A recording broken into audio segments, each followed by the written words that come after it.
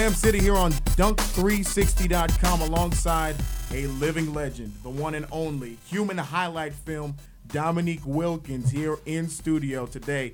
And honestly, the only reason we even have a chance to bring you in to studio today, Dominique, is because you're in town for a great cause, and I know it affects a lot of families around the U.S. Speaking personally, my grandmother deals with it, and I know that that's something that you developed a little bit after your playing career. You could talk a little bit about that. Well, yeah, diabetes is something that runs in my family. My father and grandfather both died from diabetes, and out of 8 brothers and sisters, I'm the only one with diabetes. But I found I was a diabetic a year after I retired, and so I decided at that point that I wasn't going to let diabetes do to me what it did to my father and grandfather, that I was going to manage it, and I was going to educate myself and do the best that I could to stay healthy. And I lost 34 pounds in 2.5 months, just changing my diet, getting on medication, and exercising. It's that simple.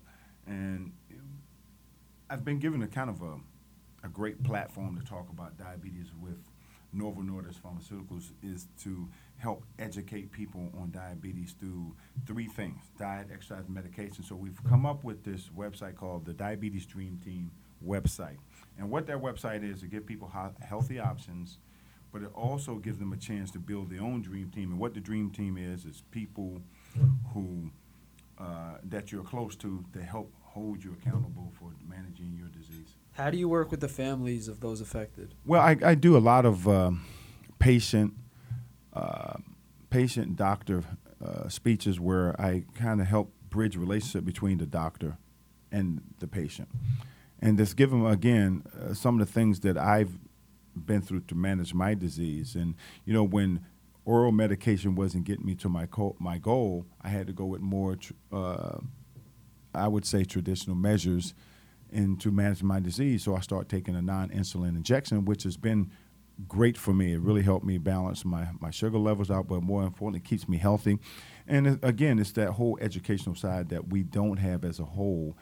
And so what I do, I go to these different cities, like here in New York, going to a big convention center tomorrow, where we're going to have probably about 3,000 to 8,000 people come out. Yes.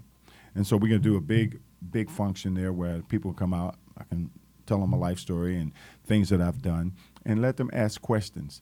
And so I can help them manage their diabetes, or people in their family manage their diabetes. Now, I know it doesn't happen often, but sometimes you do encounter the professional athlete that has to deal with playing while being diabetic. How much differently would that person have to sort of operate his lifestyle versus some of his other peers? Well, when you're an athlete, and no matter what level athlete you are, if you're a diabetic, and sometimes you don't even know you're diabetic, because diabetes is very hard to detect when you're in great shape, because you're constantly burning off the calories, burning off the sugar, so you don't feel it. And people ask me all the time, could I have played longer if I knew I was diabetic?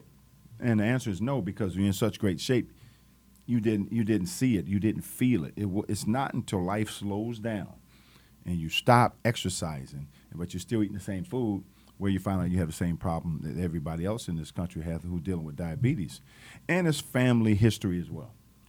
And looking into your career on the court, I mean, much of it, really, we don't even need to go into much detail. But I wanted to talk a little bit about what you said in the New York Post about Carmelo Anthony, and it's something that a lot of fans really agree with him being a superstar. How did you personally, when you weren't on a team that wasn't so great when it was surrounded around you, how did you sort of weather that? Well, you got to become more of a leader. That's when your leadership role really has to step up, because you got to get them guys who are struggling with their game, struggling with their confidence. That's when, they're being the best player on that team, you got to get those guys to rally around you and believe in what you're trying to push and trying to teach them. So, again, that leadership role in certain teams is more prevalent than others, and he has to do, especially in this city.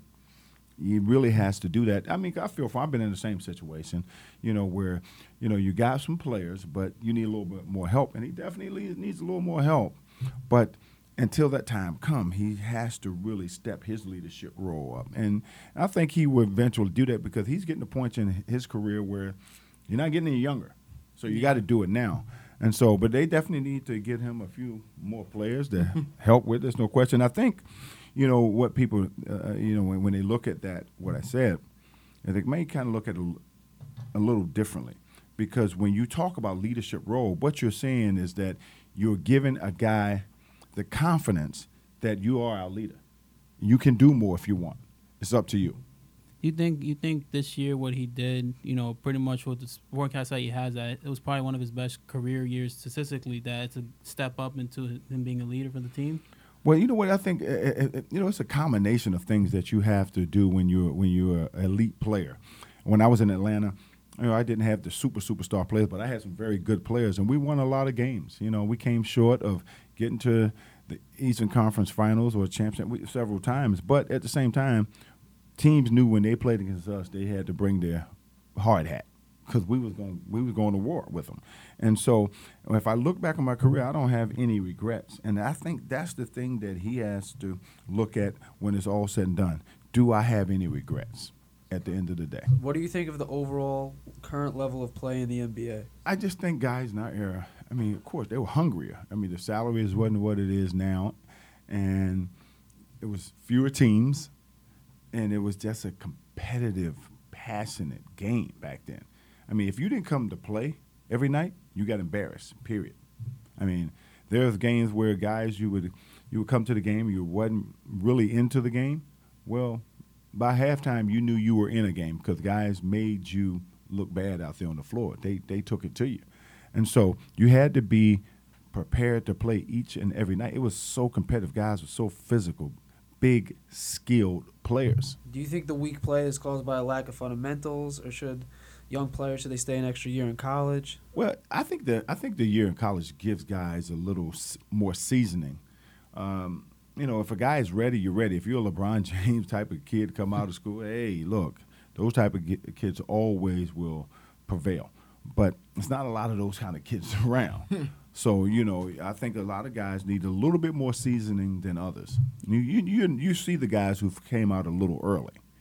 They should have stayed in a year or two. You think players today, with the whole three-point shooting and spread out, you think, and pretty much the rules is just favoring the offensive players more than defense, you think that's more of like the league getting soft because of that, or it's just more of there's no physicality like it used to be in the 90s? There'll never be that kind of physicality ever again. Not unless the rules go back to the way we played. It would never be that kind of physicality. The thing you understand, our bodies was conditioned to take that type of punishment every night.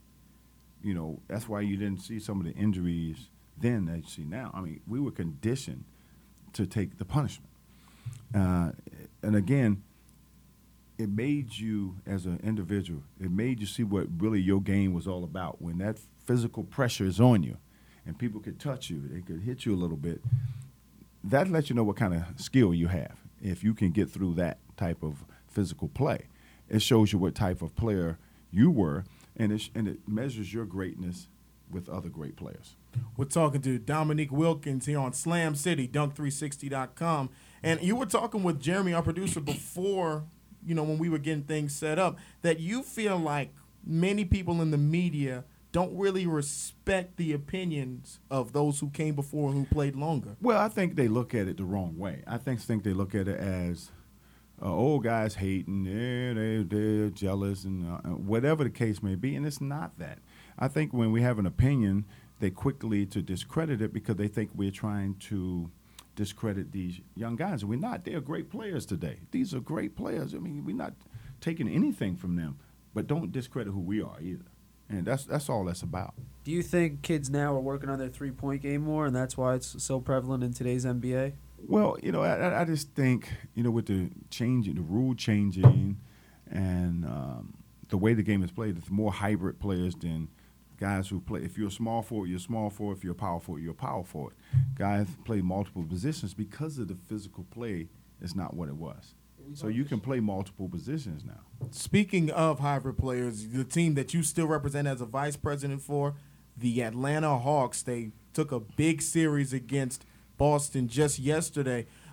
How do you think that team sort of found its identity off of that 60-win season last year? Well, again, these guys our guys love playing with one another. They have great chemistry. Coach has put a system in place where they really abide by. They really run that system, and guys accepted it. But I think losing last year in the playoffs in the Eastern Conference Finals really taught us something, that if we play our game and we're healthy, that we can play with anybody. So I give us a good chance in this series as well as anybody else. So the thing is about the playoffs, you take them one game at a time, not look too far ahead.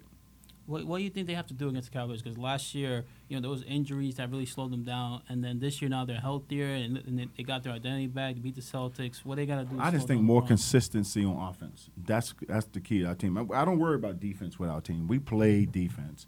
I just think this consistency on the offensive end is going to be the difference. What do they got to do to guard LeBron James, though? You know what? LeBron going to get his. You just can't let the supporting cast get theirs, too. So the great players are going to always find a way to get theirs, that you have to slow everybody else down. Now, we had Shabazz Muhammad here earlier today, and one thing he asked us to ask you, which you could tell everybody else, what were some things that you did to get your vertical to the point where you had it?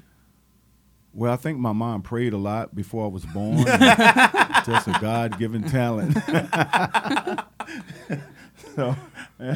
So that basically that's what it was. But I did things to really strengthen my legs. I did leg extension, and I ran track in high school too. I hold my high school record at a quarter mile.